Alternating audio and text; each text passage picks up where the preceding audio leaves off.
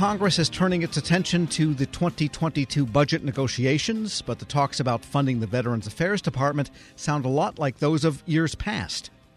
VA is on track for another record budget next year if the Biden administration gets its way. Democrats say the extra resources will help fund VA programs that have been unattended in recent years. But Republicans wonder whether it's simply too much. We get more now from Federal News Network's Nicola Grisco. The Biden administration is proposing a 10% budget increase for VA in 2022. That's $270 billion next year, on top of emergency funding from the CARES Act and American Rescue Plan. Democrats say the budget invests in VA offices and programs that haven't gotten proper attention and resources in recent years. The Biden administration is asking for a 92% increase to VA's suicide prevention program, a 27% increase for major and minor construction at VA, and funding for a 5% increase in staffing at the department. Mark Takano is the chairman of the House Veterans Affairs Committee. The administration included $18 billion for new VA infrastructure, a much-needed boost that I support in order to ensure VA has a modern and efficient healthcare system that works for all veterans. However, the budget must include adequate resources to oversee and successfully manage major construction projects. We cannot repeat the past mistakes that led to delays and cost overruns. We must also continue to invest in VA's human capital to improve services for veterans. For example, the department, especially the Veterans Health Administration, continues to carry too many unfilled positions, sometimes as many as 50,000 vacancies. VA can build new facilities, but if VA does not have the workforce to staff them, then it cannot deliver on its promises to veterans. But Republicans say the 2022 proposal is yet another record budget request after several years of record requests. Mike Bost is the ranking member of the House VA Committee. We have never asked the VA to do more with less. VA's biggest budget increases have come in the last 2 years. The CARES Act and the American Rescue Plan added tens of billions of dollars to the largest regular appropriation VA has ever received. And the time has come to ask when VA will be adequately funded. Congress must always prioritize veterans. Let me say that again. Congress must always prioritize veterans. But there is a natural limit to how big any budget can be. VA Secretary Dennis McDonough says the increase is partly due to pent-up demand for healthcare services during the pandemic. We've now seen in March, April, and May significant surge in demand for service is in direct care, that is to say, in VA provided care, and in community care. So much so that we're watching very closely what that means for the overall budget number. So while I generally don't answer hypotheticals, I can also tell you that this one is not hypothetical. We're in the midst of a bow wave of care. We're seeing demand for that care in both channels. The Biden administration is recommending $2.7 billion for VA's electronic health record modernization program. That's on top of nearly $5 billion for VA's overall IT budget. The department says it needs the extra funds to deploy Cerner's commercial electronic record at more sites across the country, plus physical infrastructure upgrades needed to support the new system at VA hospitals. VA deployed the new EHR to one site last fall. That's the VA Medical Center in Spokane, Washington. The EHR rollout is on pause right now, though, as VA reviews that program. The department launched a strategic review back in March after hearing concerns from employees in Spokane, and that review is wrapping up now. Here's McDonough. We are looking at some structural questions, including how we're structured to oversee this. We are not revisiting the relationship with DOD on this. We do have to have much more candor with one another and then with ourselves, frankly, about what precisely we need, what we require from the Cerner system. We are not changing out from the Cerner system. Let me reiterate that. I said that the last time I was before this committee. I reiterate that now. But frankly, how we train and how we rack up requirements, how we govern, and how we manage this process needs some work. Those are internal issues. VA was supposed to deploy the EHR to a second site in Columbus, Ohio, but McDonough says the timing of that deployment is still an open question. VA's still relatively new Office of Accountability and Whistleblower Protection could also see more funding and more employees. OAWP issued 99 recommendations for disciplinary action last year, but VA management officials only implemented about half of them. That track record has improved, but it's still concerning to some House members. Republican Congressman Tracy Mann. This is a $3.8 million increase to add 27 positions. However, in the past, the AOWP's director has testified on our subcommittee that roughly half of their disciplinary recommendations had been rejected. And so I'm just trying to figure out why increase this program by this amount of money and add 27 more when what we're currently doing doesn't seem to be working as effectively as it should be. And here's McDonough. I hear from that office, which has not yet been fully staffed since you all enacted it several years ago, that it needs more people. I take their word for that. But we also have a governance and management issue, which is we have to figure out why there's such a disconnect, and this is on me, between the investigators in OAWP and the responsible management officials. And why is it that either the recommendations aren't what the management official thinks that needed to happen, or the management officials are ignoring the recommendations? We just have to increase that oversight, and that's something that's on me and my general counsel. We're actively working this. This is one of the issues we'll address as soon as Mary Ann Donahue is in the job, which I hope is later this week if she gets through the Senate. And I think your question is highly logical. It's something that it's an aggravation to me because this is obviously required in this department, and we have to get down to it. And I hope that the next time I appear before you, you don't have to ask about it because we've addressed it. The 2022 budget would also inject more funding into VA's Diversity and Inclusion program. VA recently consolidated its Diversity and Inclusion Office with its Office of Resolution Management. The 2022 budget would add almost $13 million and an additional 74 employees to that new consolidated office. Meantime, several House members are calling on McDonough to restore official time to all VA employees, including Title 38 medical professionals. The last administration eliminated it. The American Federation of Government Employees is anxious for VA to restore official time to medical professionals, even after McDonough did so for much of the workforce at the rest of the department. Here's McDonough. It's under active consideration, and we're talking about this, let's say, robustly. And so I hope to have some news for you soon. I think this is obviously a critically important issue. We also are looking at a raft of litigation that goes back to the period of, say, the last 4.5 or 5 years. And so I'm really hoping that we can resolve all these issues so we can get back to restoring labor-manager relations. Nicole Legrisco, Federal News Network. Check out Nicole's story at federalnewsnetwork.com. Welcome to the Lessons in Leadership podcast. I'm your host, Shane Canfield, CEO of WEPA. I'm thrilled today to be joined by Rick Wade, Senior Vice President of Strategic Alliances and Outreach at the U.S. Chamber of Commerce.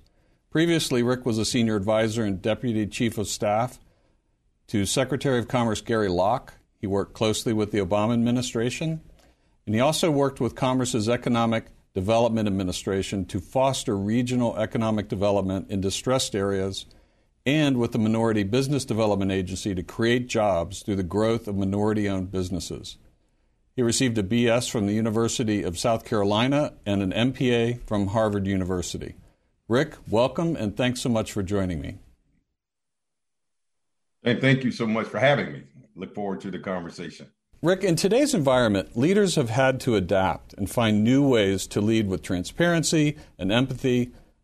But can you tell us a bit about how you've adapted your leadership style? You know, this past year has clearly presented some unique challenges that certainly me or I as a leader have had to adapt. You think about a pandemic, for example, that has placed us in probably one of the most challenging circumstances is sort of lead in a virtual world now. I've not been in my office for nearly a year. and the idea that we don't have the human interaction, which I think is very important when you think about the empathy that is a very important value of leadership. So trying to lead from a virtual environment, Shane, and be empathetic and be sensitive to the needs of others has presented a terribly difficult challenge. One of the other defining moments, I think, in our time that has dictated a change in leadership, if you will, was the murder of George Floyd. I think it created a whole different consciousness in America, and certainly within me, about the importance of being empathetic in the way I lead, to be inclusive, to be to lead in a way in which you're very sensitive to the impact of your decisions on others across our community. So it certainly has been a challenging year to adapt, but I'm happy to say that I'm still here and we're moving forward. Perfect. Throughout your career, what have been some pivotal moments or lessons learned that have shaped the leader that you are today? You know, there have been so many moments, Shane. I grew up in rural South Carolina. Quite honestly, at a time when I saw what legal segregation was. I wasn't able to go to an integrated school until middle school, being bused across town. And I remember, as strangely as it may sound, in 1979, I wanted to run for vice president of my student body at Lancaster High School, a little rural school. And I had to run on the ballot as vice president black, literally. And there was another candidate who ran as vice president white. And the irony of that story is that the following year, I ran for president and I won overwhelmingly. That was a lesson for me in leadership. And the lesson there was, perseverance, have the tenacity, have a vision, and overcoming barriers. And I didn't let the idea that the construct that I had to run as vice president deter me from reaching my bigger dream, which was to represent students. So I know that perhaps may be a small example of leadership, but it really did define how I view myself, the vision that I have, my willingness to fight for change. And that was the beginning. I think that set the foundation of how I lead. And there have been so many other moments. One of the most defining moments for me personally was the massacre at Mother Emanuel Church in Charleston, South Carolina. A very close friend of mine, Senator Reverend Clemente Pinckney, who lost his life. And it conjured up, again, these issues of how deep the divide in terms of race in America is. But it also inspired me to lead even more and to lead harder and to lead with diligence and vigilance to help close that divide. So there have been so many defining moments in my career. I will tell you, even after the murder of George Floyd and my role at the U.S. Chamber of Commerce to galvanize the business community, inspired by that tragedy. And now we have a whole broad, historic, sweeping, what we call equality of opportunity initiative that I'm leading, that I was inspired to develop. And we're bringing together corporations from across America to address what we call equality of opportunity. So my point there, I think, with all of these moments, they've all been pivotal moments at different parts of my life, my career, my journey. And I've seized those moments to make the best of what I could. It's fantastic. It's a great, great answer. Many stories. Thank you very much for sharing that. Who is the most impactful leader in your life, and what quality did you admire about them?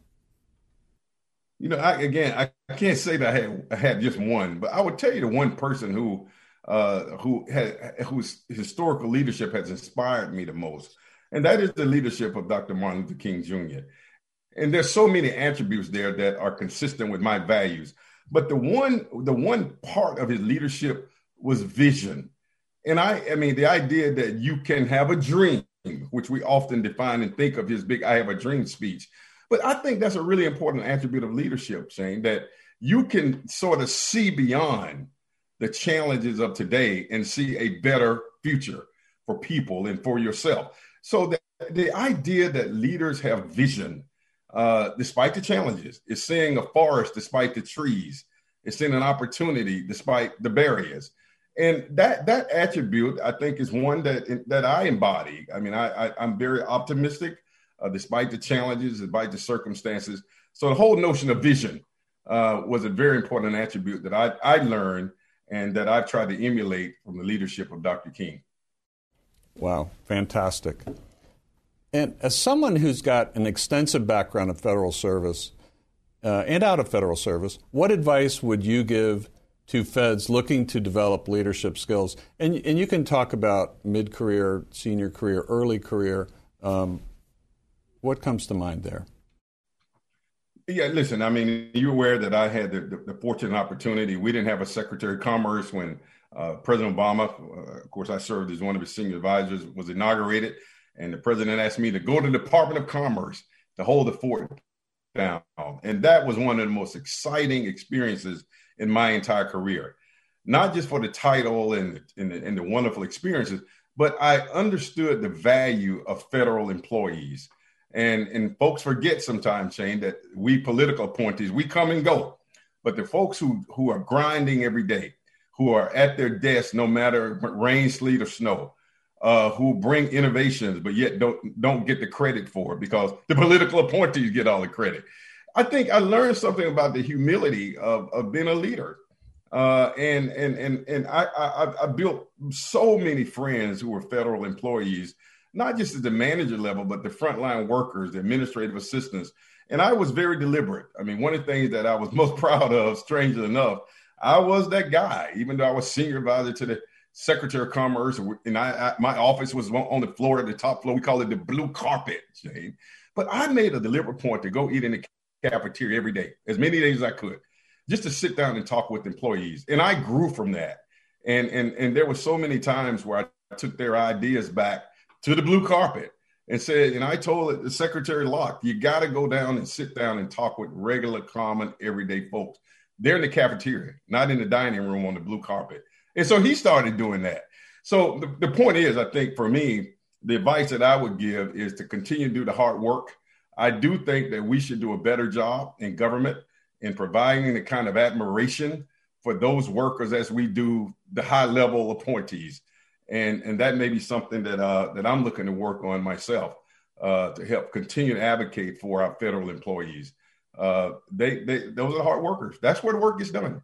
And so I think that's a lesson for me. If there was some advice and counsel I could give, is to continue to do your work, but we have to do our work as leaders of these agencies to create ladders of success and reward and admiration for the hard work that they do. Rick, thank you very much. You've inspired me. These are tremendous insights and stories. I love every single one of them. You've got a fascinating journey in leadership yourself. And thank you very much for sharing that with us today. Well, thank you for the opportunity. Thank you. I'm Shane Canfield, CEO of WEPA. Thank you for listening to today's Lessons in Leadership podcast. And until we see you next time, take good care. This episode is brought to you by Zelle. Whenever you're sending money through an app or online, it's important to do it safely. Here are a few helpful tips. First, always make sure you know and trust the person you are sending money to. Second, confirm you have entered their contact details correctly. And finally, if you don't trust the person or your recipient is rushing you to send money right away, think twice before sending money through an app or online. Grab a 30-day free trial of Live by Live Plus, and you'll get unlimited skips, commercial-free music, and all of the podcasts and live streaming events you can handle. Visit livexlive.com/podcast1 to learn more and start your free trial.